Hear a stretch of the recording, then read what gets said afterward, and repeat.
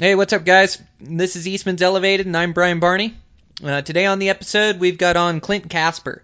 So, Clint, he's originally from Ohio, and he's hunted turkeys and whitetails his whole life. He's a really good whitetail hunter, and has killed some absolute giants out there. But in the last few years, he's kind of embarked on coming out west for adventure hunts. So there's a lot to be learned from Clint. He's just super motivated, and he's just embarked on coming out west and gathering as much information as he can about western hunting, and so now he's doing these adventure hunts every year out west here, and so just a great conversation and good guy to sit down with. And no matter if you're from the Midwest, the East Coast, or even if you live out west here, we kind of get stuck in a rut where we hunt. And so Clint's a good example of getting out of your comfort level and getting to a new hunting spot and finding a new hunting spot. So a bunch of good information on this one. So over there at Eastman's, over at the office, so we've got this new thing coming out, and it's called the rewarming drill. This is so cool. So what Eastman's did is it's all about rewarming your body, like after you get wet, soaking wet, and make sure you can get out of the hills. They did a test there in the middle of the winter where one of the Eastman staffers, I think it was Todd Orr, they had him jump in the river, when everything was frozen over, jump in the river and then get himself warm. And there's a couple different ways you can do it, by movement, keeping your body warm. And then they do this other drill with, hopping in your sleeping bag. I think it's with your clothes on. I'm not totally sure on the details, but I can't wait to see this come out. They videoed it. It's going to come out on Eastman's Video, and then also there's a big write-up in the next magazine about it. So, anyways, you guys check this out, the rewarming drill. Ton of good information for us Western hunters. Make sure we don't catch hypothermia out there and end up returning back to Mother Earth. So, check that out. Today's episode is brought to you by Hornady Bullets. They're pushing their ELD-X premium bullet. So this bullet is technically advanced, match accuracy. It's a hunting bullet that features the highest in-class ballistic coefficiency and consistency.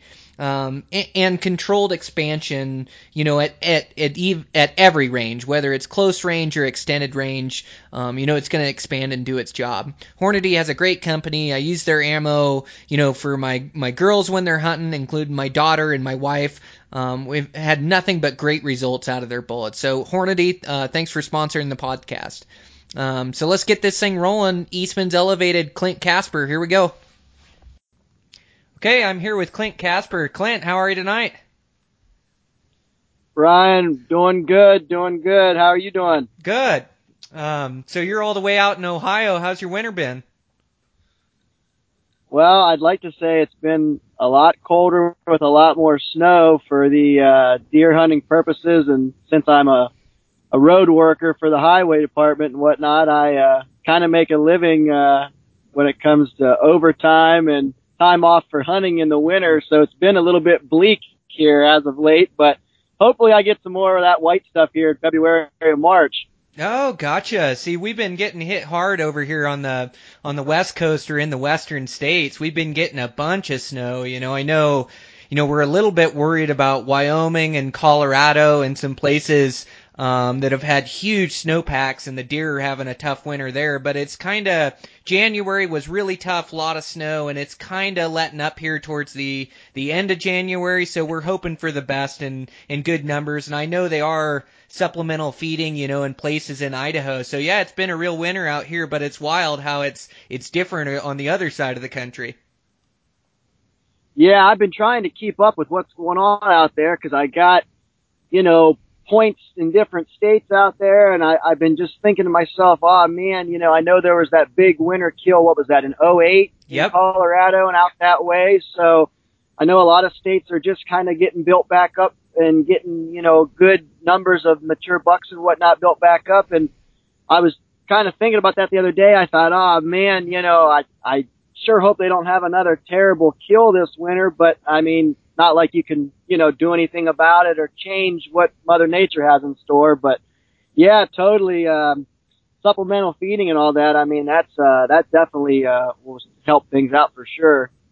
Yeah, for sure. Keep those things, so they, so we don't get a huge winter kill. They get so much snow, they can't get down to any food and then just end up starving to death. So yeah, they supplemental feed in a lot of the winter ranges and things like that. So yeah, hopefully it helps with our numbers here. But, so the reason I wanted to have you on the podcast, Clint, is you're a diehard whitetail guy from the Midwest, and you've killed some giant bucks, and you've learned a ton about whitetails. And then lately, in the last few years, you've just immersed yourself in Western hunting and fallen in love with it. And I know every time I talk with you, you're so excited and enthusiastic about hunting the West. And so, I just wanted to have your perspective of gaining information and going on these adventure hunts out west, and just kind of your perspective on it. So you're in love with the Western hunting, right?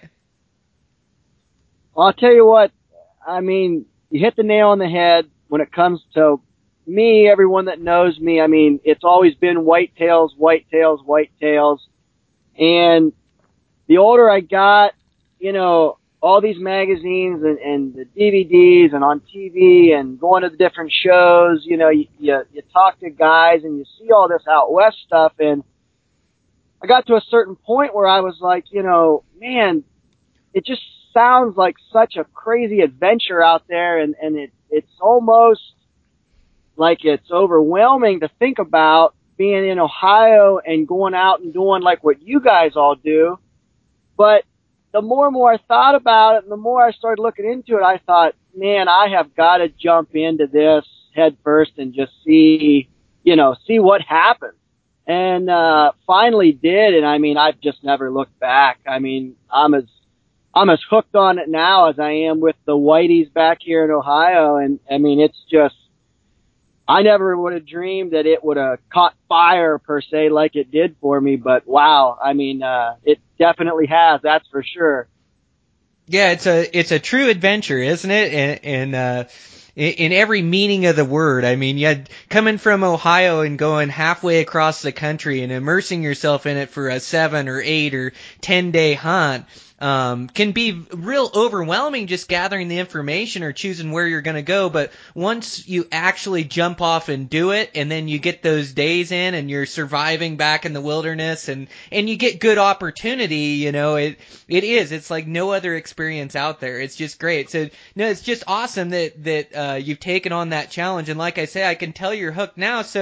So where does a guy begin? And I think this pertains to, anybody that lives in the Midwest or the East Coast that wants to take on Western hunting and doesn't know where to start. But I also think it pertains to a lot of us guys out west. It's really easy to get kind of stuck in a rut and always hunt where your family's hunted, or, always hunt in this spot that you've seen game animals. And so, you almost get stuck in a rut where you can't travel across the state, or you feel like you can't travel across the state or take on something new or travel to a new state. And so, I think it's such a common thread with all of us hunters out there. And so you jumped off and you've made the trips and you've been going to different places, but how did you get started in gathering information and figuring out where you were going to go? Well, Brian, it's kind of started for me with, I kind of had I've always had this dream that I wanted to, be a freelance outdoor writer, primarily in the bow hunting realm.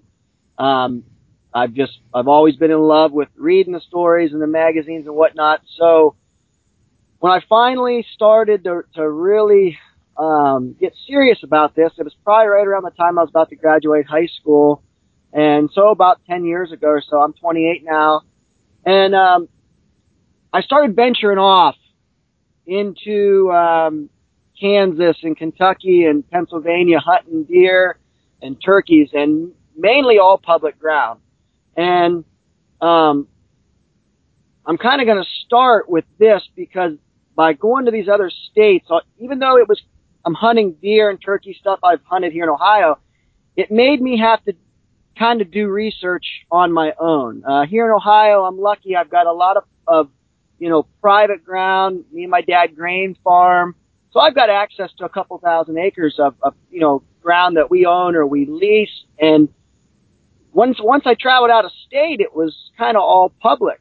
So, you know, now you're talking to people, you're talking to wildlife officers, you're looking at, the DNR websites to gain information. Okay, what counties are producing, right now? Where's the good deer population numbers at? Where are the most turkeys being checked in at? I started that kind of Midwest out of state public hunting, and then I've taken that and kind of used that philosophy with my out west stuff. Whenever I first started, I wanted to go after an elk. I said, I went out to New Mexico on a mountain lion hunt, and that kind of opened up my eyes to how awesome the West was. It was a super tough hunt. It was, a dry land hunt with hounds. I personally did not think it was going to be as hard as what it was, but I loved every minute of it. I mean, the ruggedness, the mountains, the scenery, all the animals I saw. I mean, I just totally fell in love with it. On the 6th day, shot a really nice tom with my bow, and I said, okay, this coming fall, I am coming back. I'm going to get an elk tag, hopefully, and we're going to go after one, hopefully, in the Gila Mountains. And that's what I did. Minute I found out I got a tag drawn, I was in 16 unit. I think I was in D, actually, 16D. I just, for me, it was so overwhelming with all the information that you need. I just, kind of sat down and thought, okay, where can I start? And, Eastman's has the MRS section, the members research section. And I mean, for a guy like me, that was, worth its weight in gold, because they give you so much useful knowledge and information, in charts and graphs, and they break it down, by the units and by the different sections, to where a guy like me can see, okay, this section of the state has been hot, or there's a good, there's a good chance to get drawn here. I mean, when I jumped into this out west stuff, I had to learn about the point systems, and, I just didn't know how all that stuff worked. So there was just so much to try to figure out, that, like I said, it was kind of overwhelming at first, but I just started kind of breaking it down by, okay, I need to pick an area I want to go in. Right off the bat, it was going to be New Mexico. That was going to be kind of my first trip. And I just kind of broke it down into, okay, kind of what section do I want to be in of the state, and, where do I have a good chance of getting a tag drawn?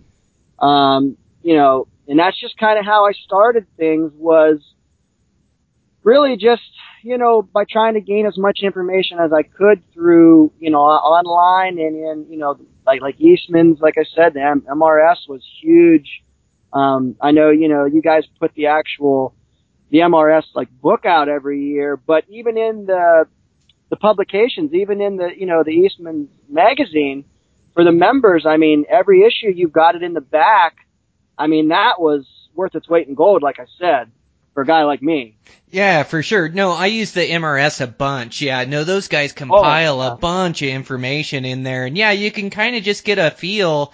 And you're right, you kind of just got to pick a state that you like, that you've heard about, and you start breaking that state down. And along with the MRS, I definitely like to use, like the Pope and Young and the Boone and Crockett books. I've talked about that. Oh, yeah. And then, also the state game agencies, like you mentioned, traveling out of Ohio, the state game agencies, and some are better than others, but a lot of them have statistics on, actual populations, buck to doe ratios, bull to cow ratios, and you just start to build a graph. And then I think it was important what you said, like as you're looking in that MRS, you're looking for places you want to hunt, but you're also looking for places that you can draw too. It's like a fine line of trying to find good hunting, but also trying to find a tag that you don't have to wait 10 years for or a dozen years for.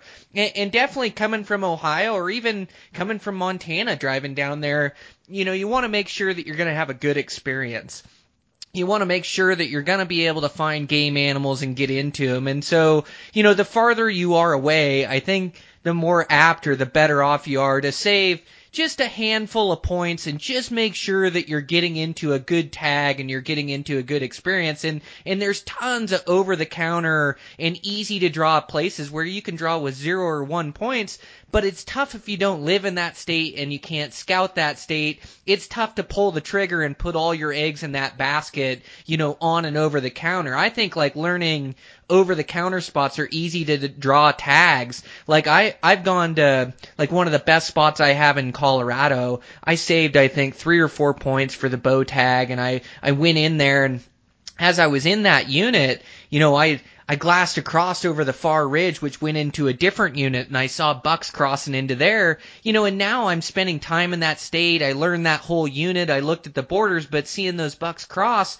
planted the seed that, hey, I think there's bucks over the top of that thing, and got me looking at maps in that unit, with that information. And then, that unit ended up being better than the unit that took me 4 points to draw, and now I love hunting in that far unit over there. But no, you're right. It's just gathering a bunch of information. The wildlife biologists have a bunch of good information. And also, like, if you can just get around to other bow hunters, like, I'm not sure if the forums are a good place, but I know, like, the Train to Hunt or, archery shoots, or guys are willing to help you out with information and willing to share information. And you can't just always take in information. You want to put it back out in the world, too, and help other people out. But people are willing to give information, if you can just hang out with other bow hunters, and kind of search those spots, too. I think that would be good for research. Yeah, absolutely. I mean, there were so many guys that I reached out to, via Facebook and Instagram that I knew, were already way ahead of me in this game, and were guys that I felt like I could, relate to and reach out to, that I could ask some questions and just kind of get a little bit of insight on, hey, I'm thinking about going to this state, maybe this region. Do you have any pointers? Is there any place I need to look, on the state, websites, or, is there some stuff I need to really look at that could help me kind of narrow it down even more into a certain unit? And I mean, like you say, there's a lot of guys. I mean, the bow hunting community is super tight. There's a lot of guys out there that are willing to, to help somebody, especially somebody new like myself, that's only kind of been in this game a few years. I remember that first trip going out. I mean, even like days leading up to me actually driving and heading on the hunt, I still felt like, oh my gosh, I mean, I've just got so much running through my head, and you're trying to get everything, do I have everything? Is everything in line? Is this, am I ready? And it's just like, it's nice to be able to talk to guys that are like, hey man, we've all been there. Just go out, have a good time, do it, live it, enjoy it, I mean, it's like anything else. You learn from your mistakes, and you learn from the mishaps and the mess ups, and that's what, ends up leading to success down the road. I mean, that's, that got me to where I am now with the whitetails and turkeys here. So that was kind of my philosophy heading west, was just, okay, I'm going to dive in. I'm going to give it my all. I'm going to go for it. We're going to put, intimidation and fear in the rear view mirror, and we're just going to grab my bow and my pack and go out and battle it and just see what happens. I mean, and, it's worked out a couple times, and, like this past year I went to Colorado and was out there 8 or 9 days, and I didn't get it done, but I mean, it was still a great experience, and the stuff that you learn just from being out there and doing it, I mean, you just can't gain that type of experience and knowledge no matter what you read or what you watch on TV. I mean, until you actually go do it, it's just, like you said, it's hard to beat that kind of experience, but there are a lot of places and things that can help you before you ever get there to kind of have yourself prepared and have a good game plan put together. Yeah, no, that's huge. Is to know kind of what you're getting into and know what to expect. But you're so right. Experience is the best teacher, and that's why I'm the bow hunter that I am today, is because I spend so many days afield, and I spend so many days in different terrains hunting different species in different states, and the research, and then I start all over and I find a new spot and figure out how to hunt that. But experience is the best teacher. You just got to pay attention to the lessons that you gain. But you're right, you just got to get out here and get hunting and gain that experience and gain that knowledge. And you may not be successful every time out. I mean, I'm not as successful every time out, and especially in the beginning, in the beginning, in those learning phases, you just got to get time under your belt. You got to get stocks. You got to work on your glassing, but you just gotta immerse yourself in it. And that's what's wild is while you were researching units and figuring out where you're gonna go and how you're gonna hunt it, you also had to research like how to hunt Western game. And even though you're super well seasoned in hunting whitetails and turkeys are on the move and stalking through and trying to locate the Western game out here, it's a whole nother deal, it's a whole nother facet to hunting, the spot and stalk and the learning how to do it and your vantage points, and it's just different. And so you had to learn everything from the ground up pretty much, which is wild. Yeah, I mean, here in Ohio primarily, I pretty much bow hunt everything, and with whitetails, because it's a lot of broken up farm country and small tracts, I mean, you're pretty much, kind of almost stuck to, I do a lot of, a lot of stand hunting. I use a climber a lot. I like to kind of move with the deer, but, lock-ons and climbers and occasionally a ground blind, but, you can't really spot and stalk a whole lot, just because if you do bump one or two and they take off and take 3 or 4 more with them, I mean, you just blew your whole woods out. So going from hunting deer here to going and hunting, say, muleys out in Colorado, I mean, huge learning curve on what to expect, and just your tactics and everything are totally different. One thing I will say that I think has helped me is I'm a big turkey hunter, and I love to have that kind of run and gun style, even with a bow in my hand. I love to bow hunt birds, and I've learned with hunting them with a bow and that kind of run and gun style is you can't be too aggressive, but yet you don't want to be too passive. And I almost say I'm a passive aggressive type of turkey hunter, and I kind of almost have that same philosophy out west. I mean, with the elk and the muleys and stuff is, when I have a chance to make a move and go for it, I do, but at the same time, there might be, a time where I've got to sit back and I've got to watch and see what some birds do. Or even like on my elk hunt, I had the bull I ended up killing. I had him bugling and whatnot, but I was kind of waiting to see what he was going to do, and if he was going to hit this secondary spine off this big ridge. And once I figured he was going to do that, then I hurried up and got the wind in my favor and got ahead of him and made my way down in, to the bottom of that spine and was able to cut him off and get him killed at 7 steps, but it's kind of funny how, I have kind of taken that philosophy with like hunting turkeys and stuff with my bow and used it out there. And I mean, it has worked. And I do think that's helped me to kind of blend the two. I mean, I know it's not, like I said, it's not exactly the same, but there's some similarities in that style that I have hunting birds here and out in Kansas and different places. And I kind of use that out west, and I'm by no means, professional by any means out there, but it has, it's got me pretty close to some good muleys. And, I did get my first bull elk killed, by doing that. And, so, I mean, yeah, I try to blend the two.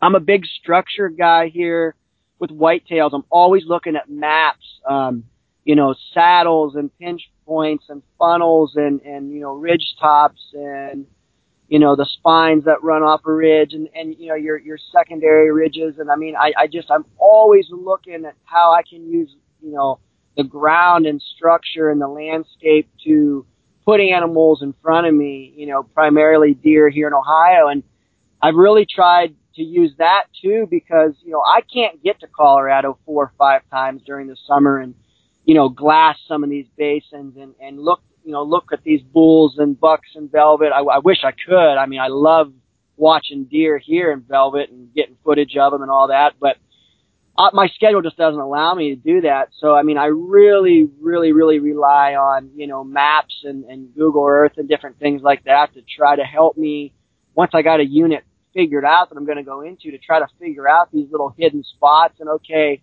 here's a saddle or here's this, and just try to mark places that I think animals are going to be ahead of time. So I've already kind of got a game plan.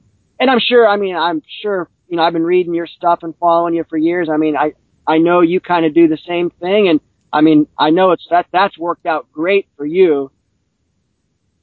Yeah, for sure. Yeah, no, so that's great. So you're taking, and I should have seen that too. You take the similarities and you're transposing your knowledge from turkeys and whitetails to out west and just changing your tactics a little bit. So you're really using the topography and you're studying up and having a game plan in your head and places that you're going to go and places that you think are good. It's so important to know, where you're headed and to have a game plan because once you get there, the hunt's always tougher than you think it's going to be, and the land always looks different than your research. I mean, sure, it's got the same spines and the same valleys, but it seems like it's always so much bigger, or it takes you so much longer to travel country. But just having those ideas and planting that seed and doing that research, you know your next spot you're going to walk, the next spot you're going to look, and having that game plan and having a few different spots that you've studied up where you think animals, it just gives you a plan for your hunt where you don't feel as lost. If you go into one spot and you don't find them there, it's like, well, I got this other spot I looked at. I think I'm going to roll over there and go look at that spot. So no, I think you're doing things the right way. And I also like how you transposed your run and gun style for turkeys, and it's like an instinct deal, you say you're passive aggressive. I love that saying. It's one of my favorites because you have to know when to be aggressive and know when to be passive, but it's all instincts. It all comes from hunting and from experiences and kind of reading the animals and knowing, and just like your bull, you waited for him to get on the right ridge and then you said, okay, now I'm pulling the trigger and now I'm going all in and I'm going to get the wind right and make my play. I know that I got a good chance to kill that bull, and it's recognizing those opportunities. And another thing about the run and gun that I think you've learned on turkeys is the most important thing is to know when to slow down. A lot of times you got to cut things off and you got to get in front of things and you got to move quick. And even on a stalk, you move quick when they can't see you to cover ground so they don't move by the time you get there. But you have to know when to slow down and when to start being, really passive and holding up and relocating that buck. Because once you spook that game animal, you've lost your chance. He's done. You may relocate him in a day or so, but you've lost your chance for the day. And so knowing when to really slow down and then listening to yourself too. Don't go that hurry up and see if he's there, hurry up and see if he's over that ridge, or, oh, the wind's kind of shifting, but I'm going to see anyways if he's there. You got to trust your instincts, and you got to know when to slow down and also know when to back out and go, man, this isn't looking right. I think I'm just going to back out and relocate this buck. And then I have all day and all, evening to try to hunt that buck, and maybe he'll make another mistake. But you got to really know when to slow down when you're running and gunning, which comes from instincts, and it comes from also just really thinking and analyzing the situation you're in and trying to think about it with a clear head. Wouldn't you agree? Oh, absolutely. I mean, and there again, I'm going to go back to, like we already said, with just experience from being in those situations. You just have that sixth sense about you to know, okay, this buck is feeding, the wind's in my face, his head's down. I got to get 25, 30 yards right now. And you just go, you just make your move and you do it. Or, okay, this bull elk, he's messing around, in a wallow or whatever, he's occupied. Now, I gotta cut the distance in half. I gotta make a move. And it's like you said, I mean, you just have to know when to, okay, now's the time versus, okay, we're going to slow things down. We're going to we're just going to watch and see what he's going to do. We're going to figure out kind of the direction he looks like he's going to go. We're going to make another plan from there. But, that just all comes with being in the situation and really just kind of trusting yourself. I always tell people, you've got to have that, mental toughness on a hunt like this, but you've got to have self-confidence in you and your abilities too, because, you're the only one out there. And if you don't believe in your plan or you don't believe in yourself on these stalks or while you're glassing or whatever the case may be, I mean, you're really cutting your chances. I mean, probably way less than half because, mentally you're not keeping yourself in the game. And I mean, you've got to keep yourself mentally in the game, especially, I mean, on some of these long stalks or even glassing. I mean, there's times where you're behind the glass for hours and it's like, man, you're not picking anything up and you're not seeing nothing. And then all of a sudden, boom, there's a 180-inch typical in velvet that stands up or flicks his ear and, okay, now it's game on. But, I mean, you gotta have that confidence to grind it out and stick it out. And like I said, the mental toughness too. I mean, both those come into play on these stalks and especially on these type of backcountry, public land DIY hunts. I mean, they both just kind of go hand in hand, in my opinion.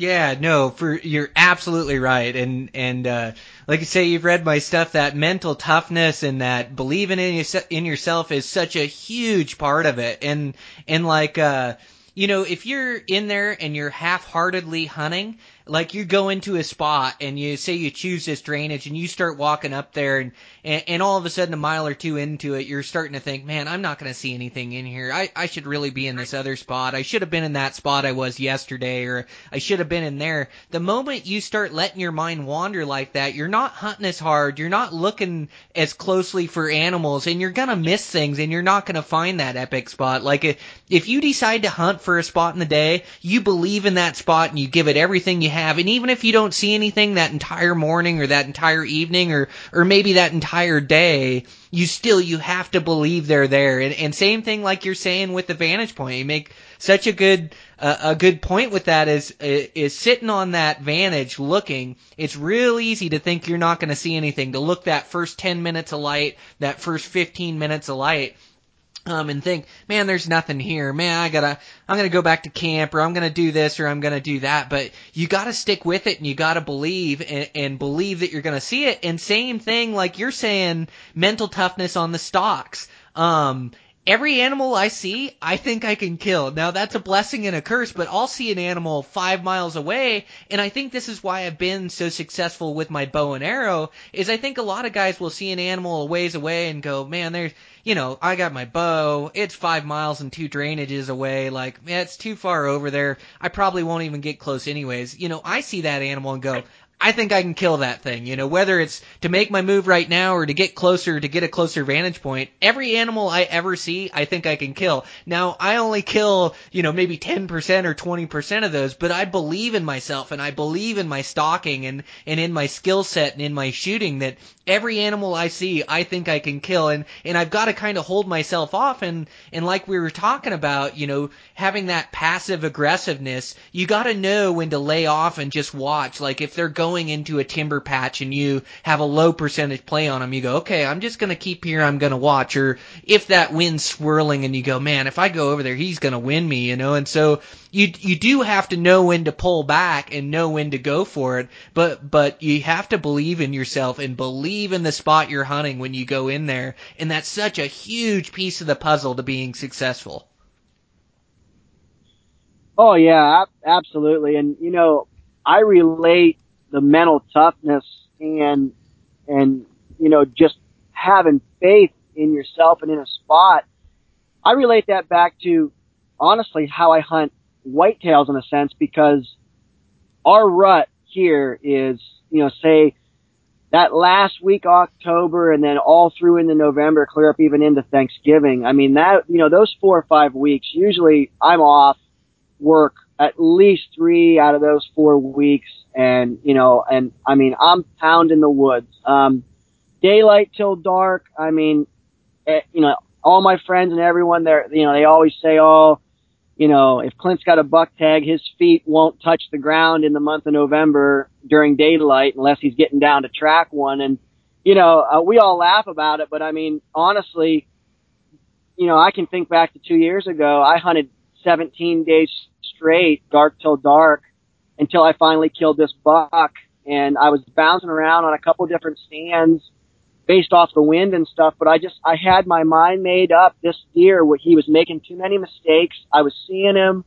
I just knew sooner or later if I stuck with it and I allowed myself to just trust in my mental toughness and trust in my confidence that I was going to get it done, stuck it out and it paid off. And I mean, there's a lot of people that are like, how do you hunt all day in a tree stand and you sit there from dark till dark? And I mean, I just always say, I want it that bad. I mean, I tell myself every morning when I'm walking in, okay, here's your job. You're going to be here all day. It's going to be tough. There's going to be some slow times. Heck, there's days I've hunted and not seen a deer, but then you come back the next day and it's just an explosion of activity and you got bucks running everywhere. And, just being mentally tough keeps me in a tree. And I mean, that's equated to quite a few nice deer on the wall for me. And I mean, that same philosophy goes into out west. I mean, this year, like I said, I was in Colorado for the opener. I got out there 2 days before, the archery season started, and I wanted to get a couple days of glassing and scouting in. Never been there, never hunted muleys out there, so it was all new to me, And, the first 2 days got into some really good bucks, and then it opened up on Saturday, and long story short, the first 2 days, it was rough. A lot of people were out hiking and doing different things, and even a couple miles back, I was running into people, and these bucks went into that dark timber, and I mean, you just didn't see them. And, I just thought, man, I've got to grind it out. I've got to stick with it. And although I didn't punch a tag, I still ended up making a couple good stalks on some really good bucks. And I mean, got so close. Just had a little bit of bad luck. I was telling you the other day, I had some guys from the game department there that were working on an old bridge, doing some restructure on it, and pounding some rebar actually cost me probably a 40-yard, what I'm going to call a chip shot on a buck that was bedded in a perfect spot.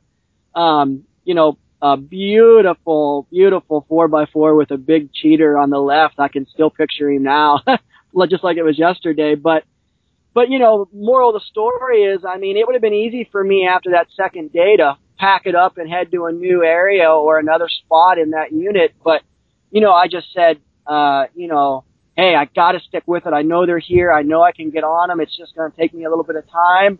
And, like I said, those 2 days, I think I only saw one buck and a couple does. So, I mean, it was very, very long days. And it was discouraging, but the mental toughness kicked in, and I just told myself, hey, you've seen them here on Thursday and Friday. They're here. You got to stick it out. You got to stick with it. And I mean, it paid off in the way that I found them and got on them and had some opportunity. I mean, with a little bit more luck, I would have got to probably, send an arrow at that one. So, I mean, it worked out, but like we both said, you've got to be able to stick it out and have that toughness just to mentally, handle a hunt like that. 'Cause you're going to have some slow points and you're going to have some long days and, but like you touched on, if you've already kind of got yourself, half torn between whether you should be there or not, or, well, maybe I should go back to camp. I mean, you're already beating yourself before the games even really got going. Yeah, for sure. No, isn't that the truth? Yeah.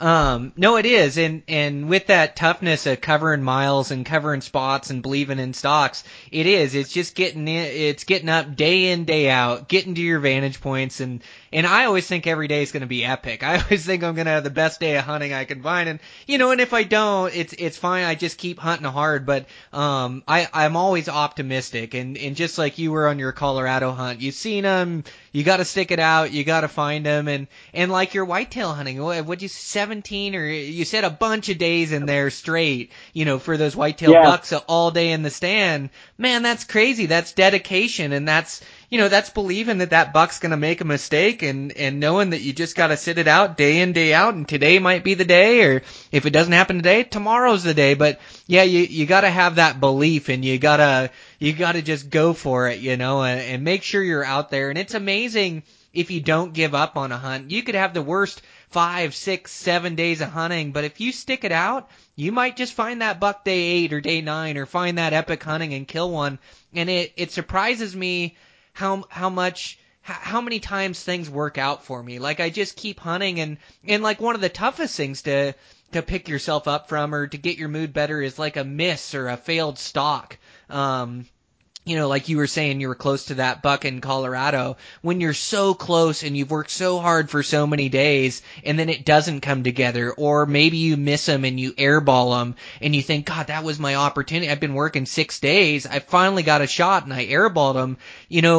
Picking yourself up from that is probably the toughest thing you're going to have to do. And like you traveling from Ohio, you don't get to come back every weekend and then go back to your house, or, go take 5 days off and come back. You get one stint, one 10-day stint, one 8-day stint where you've got to make it happen. And same with me on my adventure hunts. I get one chance, and, a lot of these spots around Montana I can hit and come home and then go back out. But these other states, I've got one stint and one chance to get it done. And you break yourself down mentally with a miss, and you're exhausted and you're hungry, and it's easy to give up right then. But that's the time when you've got to be mentally tough. You got to just say, whatever happens, I'm going to give it all I have. I'm going to pick myself up from this, and you may not get over it that day or that night, but eventually you get over it, and you just, like, my secret is just to get back to hunting, get back on the vantage point, get back to trying to make a stalk, get back to making it happen. And I try to think of what went wrong. If it was a miss, what did I do wrong? What do I have to do next time? And I'm almost at my best when I'm on a redemption like that. When I've missed something and I've made a mistake, I just make those mental notes, and I know what I have to do next time, and I know the mantra I have to tell myself when I'm stalking in. And say who knows what I did, punch my trigger or something, as I'm going in and I'm stalking on a buck the next time, I'm telling myself over and over and over again, pull on your shot, pull on your shot, pull on your shot. And then as I draw back my bow, I'm almost remembering that miss, and I'm saying, okay, put the pin on him, keep pulling, and I execute, and then you're able to ace that critter, and all that other stuff is forgotten. If you succeed on day 9 or day 10 and get the buck you want, you forget the failed stalks and the missed shots, and so it's a huge part of it. That mental toughness ties into so much of this Western hunting, and you've got such a good handle on it, and you've gained a lot of mental toughness from hunting out, out in Ohio and out in the Midwest in those spots, and you've just transposed it out west. But I'd say that's like the biggest key to success out here, is just believing in yourself and being able to pick yourself up and being mentally tough.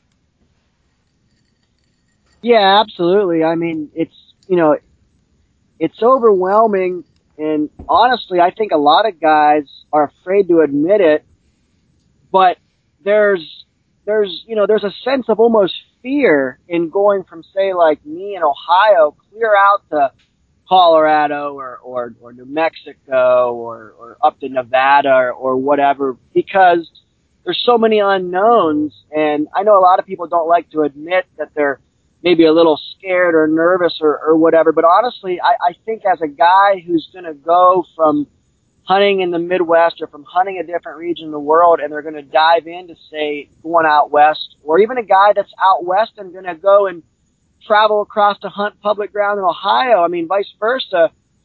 You know, you've almost got to overcome that sense of, you know, being a little bit scared or fear and just kind of go at it with a full head of steam. Like, hey, you know, I know there might be some tough spots or some rough moments, and there might be some things that kind of make me a little bit uneasy, but honestly, you mentally get through that. I mean, what you're going to experience, you know, the ups and the good points, I mean, it'll all be well worth it. And I know you were talking about, you know, punching the trigger, and just, you were talking about, you know, shooting and whatnot. And I can't stress again, for me, about your shooting ability and your attention to details on your gear and your bow and your stuff. Cause like you said, for a guy like me, I've only got 8 or 10 days. So, I mean, that's another thing I tell people all the time when they ask me about, you know, oh man, I really want to go out west, you know, do you have any tips or pointers? I mean, that's one of the first things I say is, hey, make sure you're in shape, probably the best shape of your life, and make sure you're shooting that bow and you're using your equipment, and you know how to run your Jetboil or whatever type of little stove you've got, and you know how to set your tent up, and you know, you're familiar with your sleeping bag, and you're familiar with doing the stuff in the dark, or, you know, I mean, there were times because of lightning and storms rolled in Colorado, I had to hurry up and get, you know, off a top and get back down onto like a secondary ridge or whatever to get kind of down in the timber and get out of, you know, a storm that was rolling in, and it might be dark or getting dark, and, you know, I mean, just stuff like that you've got to, you know, kind of prepare for and know that you might be in that situation, and you're going to have to do stuff like that. And, you know, for a lot of guys, I think that does make you, you know, a little bit nervous because you just don't ever have to do that. You know, like here in Ohio, I never have to worry about stuff like that. I mean, you know, if a bad lightning storm rolls through for half a day, I mean, I just get out of a stand or get off the field I'm on hunting turkeys or whatever I'm doing and jump in my truck and drive 30 minutes home or whatever. But out there, I mean, you're there, you know, you got to live through that stuff. So I think that plays a big part of it too, is, you know, just overcoming kind of maybe the fear and not letting stuff intimidate you while you're out there. And I'm sure you've been in spots where you've been, you know, scared or had something happen that, you know, really put you on edge. But it's like you said, you got to bounce back the next day and think, okay, today's the day that 200-inch velvet monster is going to walk by at 25 yards. This is going to happen today. Yeah, for sure. No, you bring up such a good point. It's something that we don't talk about much, is the fear of the unknown, or the fear of it. And like you touched on, like the adventure, it's so worth it in the end. It's life-changing. You have the best, most epic adventure you can have when you leave and go on one of these things. But I'm with you, even me that's done it 100 different times in 100 different places, in grizzly country, lightning country, cliffy, gnarly country, like, you know, solo, by myself, you know, bad weather. I mean, you name it. I've been through it, but still, even pulling out of the driveway, I mean, I love my family. I love my wife. I love my kids. I mean, sometimes I even shed a tears. I'm pulling out the driveway, like you get that fear, but you just have to jump off and go do it. And it's the best experiences of your life. And number one is safety in the mountains. You know, you got to keep yourself safe first and foremost, but not far behind is killing a giant buck, you know, and that's always on my mind. But, you know, you've got to get off those ridges in lightning storms, and you got to keep yourself safe in grizzly country, and you know, all these things, you have to really look out for yourself, and hypothermia, and, you know, there's a bunch of dangers in the backcountry. So like you say, you test out your gear, set up your tent, you get familiar with setting it up in the dark. I mean, I run a lot in the dark around here. I just think the more I'm in the woods on my trail runs in grizzly country, and I'll run in pitch black, and I just get myself so used to this, and then I've done it, you know, for 100 days a year for how many years, and so, you know, I've been there before. I know I can call on my toughness and I'll be fine, and I know that I can make it through about anything I put myself through, and trust in my skills and trust in my fitness. But you're right, there is a fear there that's real, and it's real for all of us, and once you make it through it, it's totally worth it and the best experience of your life. But you have to overcome that. You know, you have to get out of your truck and head up that trailhead and head back into the mountains. You gotta pull out of the driveway and drive 15 hours to your hunting spot, and you gotta put in for those tags and plan that western hunt and not be afraid and get out there and go experience it. Go experience these adventures that's out there for us public land guys in the lower 48. There's adventure for, you know, under $1,000 or under $700 that's just sitting out there waiting for all of us out there for these epic adventures and epic encounters and stalks and all that hunting that we dream about. It's all out there for us. All we got to do is put in the work.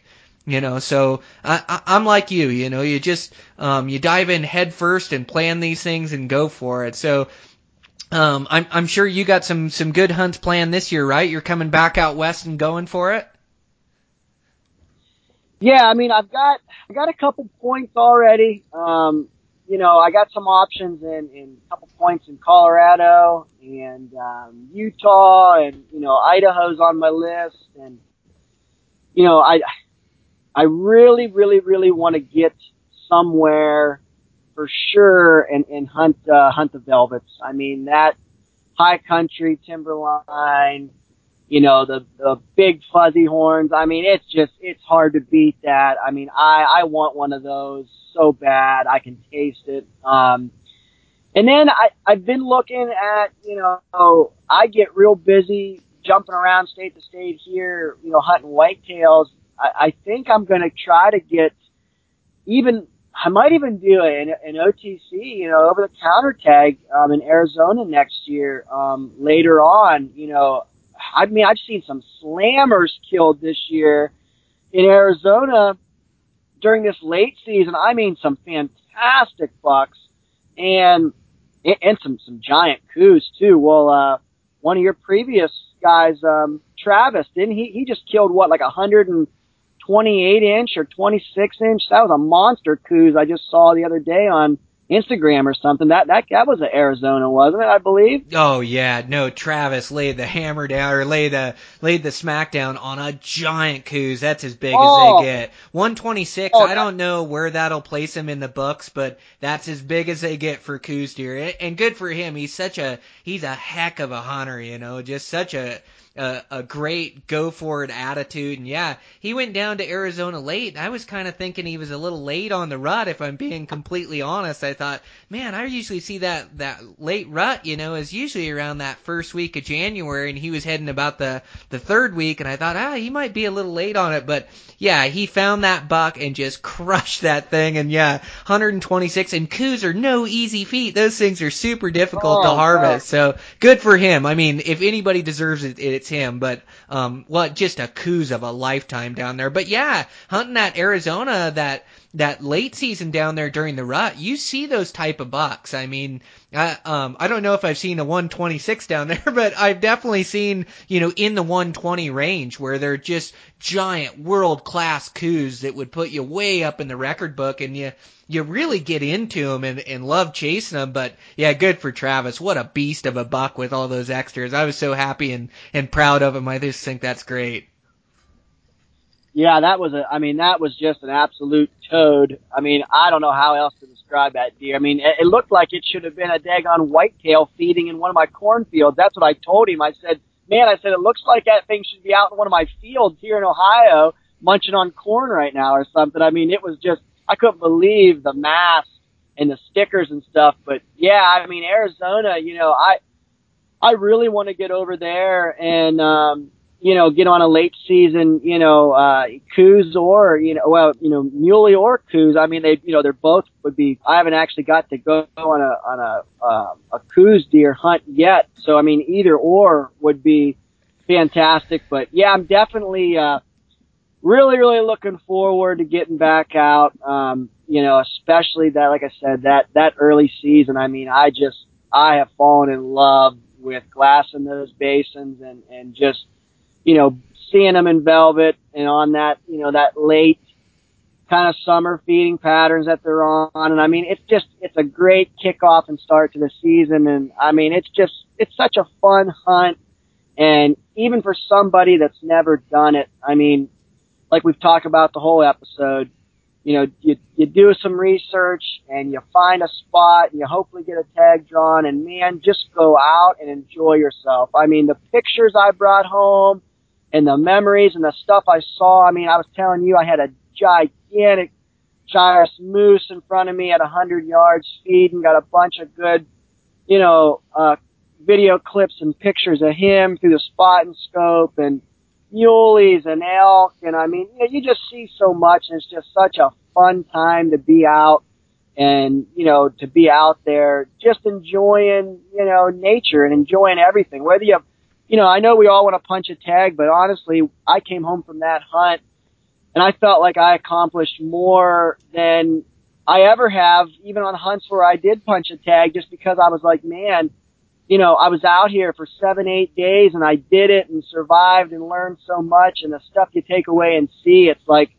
you know, I got on a plane and was heading back, and all I could think about was getting back out there. I mean, it was just like, my gosh, I can't wait to get back out here next year, and you know, this is going to be my year. I'm going to stick one of them big velvets. I'm telling you, it's going to happen this year, Brian. I'm telling you. I like to hear it. No, like you say, the trials and tribulations you go through and the bucks you see in the encounters in the stalks, you come back a better person. You come back changed, you know. The adventures you have are just so great, and that, you know, just like hunting that late season for coos and mule deer, it's down in desert terrain and it's different landscape and a different challenge, but hunting that early season, I mean, I've always thought of velvet bucks are like a different species almost. I mean, they're 50% heavier than their hardhorn cousins, or once they lose their velvet, and so they're so heavy and just look so big. And then those giant bucks kind of have their guard down a little bit. I mean, they're still tough to kill, but you seems like you see them. You know, you see those giant world class 180, 190, 200-inch deer, and you get a chance at them with your bow. And sure, they're tough to outsmart and they're tough to get right, but you know, just the experiences alone you have and the adventure you have, you just feel like you're living life to the fullest. You feel like you're really living an adventure-based life. You know, you feel like one of those guys that's, you know, climbing Everest, or, you know, one of those guys that's surfing the big waves, or I don't know what it is, or the feeling. It's really hard to describe, but it is life-changing, man. I absolutely love hunting out west. So I'm pulling for you this year. You just got to get that early season tag and go for it. No, that's right. I mean, you know, it's funny because I told so many of my friends and family, and, you know, and a lot of them just think I'm nuts. They're like, you know, you're going to go off into the wilderness on public ground with 40 pounds, 45 pounds of gear on your back and a bow and live for 8 days. You know, basically you're training to live like a hermit for 7 or 8 days. And they're like, you call that fun? And I'm just like, oh, it's a blast. I'm like, it's, you know, 99% of what I'm going to see out there, 1% of the population can say they've seen or they've got to experience. And I mean, for me, that's like just gratifying in itself, because, you know, how many people can say they've done and saw and been in some of the places that, you know, me or a guy like you especially have been and got to do. And, you know, I just, you know, if there's anything I want people to take away from this, you know, this episode is, you know, I was that guy that said, man, I dream, you know, I've dreamt about going out and I've always wanted to do it. And one day I just said, you know what? I'm just going to do it. And I mean, that's what I want people to take away from this is, I mean, if I can go out and do it and get it done and have these experiences, I'm just a daggone guy from small town, Carrollton, Ohio. Anybody can be doing what I'm doing. And I mean, it's not breaking the bank. I mean, this isn't some $8,000, you know, fully guided deal. And I mean, it's, you know, you get a tag and a plane ticket, or you have to fill up your truck with gas a couple times. And honestly, once you've got all your gear, that's about the biggest hit. Once you've got that, from year to year, it's just tags and getting out there and getting back. But I mean, you know, anybody that wants to do it can do it. I mean, with some determination and some mental toughness, I mean, hey, go for it and chase those dreams. I mean, that's what I've been living by, and that's just, that's what I'm doing, just trying to fulfill that, that dream I've always had. It's like, that's the only way to do it. It's just hit it full head of steam. Yeah, for sure. Well said, brother. I agree completely. You just got to dive in and go for it. It'll change your life. The adventures you'll have. So no, it's just awesome, and it's awesome to talk to you, Clint, and hear your enthusiasm for hunting out west. Clint's really made a name for himself. He's been freelance writing for a couple different places, and now you've got a blog that's starting up. You do a lot of work with Working Class Bow Hunter, the podcast. Is that right? Yeah, yep. I met those guys, bunch of good old boys from the Midwest. I met them at the ATA show a few years ago, and they were just starting, and they've had me on a couple different episodes, and we just got to become really good friends. And I mean, they've just gotten, it's just grown for them, and I'm so happy and proud of them guys. I mean, they've just done a fantastic job, and it's really grown, and, they're getting, so many different guys around the industry to get on shows with them and stuff. And I just kind of pitched the idea to them. I said, hey man, let's get a blog going. I'm like, what do you think? And they're like, hey, Clint, take it. And we actually call it the Camo Caller. It's called the Camo Caller blog. And, I'm going to try to have one, every week or every, week to 10 days. We're going to have a new blog out. And just, cover a wide array of topics. I mean, we want to inform, entertain, and, put a few laughs out there for everybody each week. And, we just try to have a good time with it. And, there's just a huge following for all the bow hunting podcasts and websites and different things. I mean, like I said, everybody in the hunting and the bow hunting community, I mean, it's very close and tight knit. I mean, I'm sure I know you've got a lot of people that, follow you and really try to stay up with, what you guys are doing and what Eastman's doing and stuff. And I mean, it's just, it's fun to be a part of a couple different pieces of that big puzzle. I really, really, really enjoy it. Yeah, for sure. Well, you're doing good work, and you've killed some giant whitetails. Some of those whitetails you killed, I'm gonna take you up on it one year. I just want to experience it different, and look at it through your eyes, picking stands and choosing locations. So one of these years, I'm gonna hit you up on it, and likewise, we got to put something together out west, and so I thank you always for your support, Clint. I know you're reading articles and listening to Eastman's Elevated, and so yeah, check him out. He's freelance writer. He writes for some different places. You can see him on this blog, Working Class Bow Hunter, and then he's Casper Clint on Instagram. Check him out there. So you're just a super guy, Clint, and look forward to doing more with you in the future. So thanks a bunch for being on.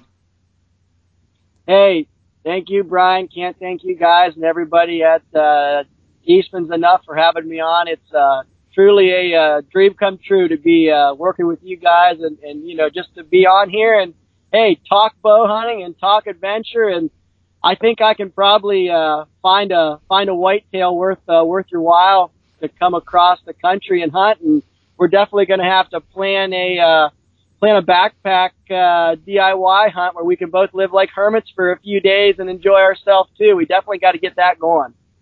For sure. Sounds like a plan, man. We'll keep in touch. So thanks again, Clint. We'll talk to you soon. Absolutely, Brian. Thanks again. Take care. All right, that's a wrap. Another episode in the books. Boy, I'm just amazed at how fast these things are clicking off. I think this is episode 27. So 27 hours of me talking on a podcast. It's just wild. And I just attribute, the success of it to you guys, to listening in and giving me support on my pages and for the podcast. So I really appreciate it, guys, and hope you guys are picking up some good tips. I can't wait to see your hunting pictures this year, and I know you guys are going to bring down some big bucks and big bulls. So, again, the podcast was brought to you by Hornady. Their XL, Jesus Christ, I can't even remember the ELDX bullet. There we go. So great bullet, expansion at all different ranges, super consistent bullet. So go check them out. Thanks for sponsoring the podcast. boy, I just getting this recorded and I'm hitting the road. I'm headed to the coast to go catch some steelhead. So I've got this one all done, and I'll loose it next week while I'm out fishing. So when you guys are listening to this, hopefully I'm tied into a giant 20-pound steelhead. So we'll see. It looks like the weather's stacking up good. So super excited. It'll be a good adventure for me. Even though it's not a hunting adventure, we're in the off season, so it's a fishing adventure for me. So super pumped to get out of here. So I'm gonna hit the road, and with that, check in with you guys next week.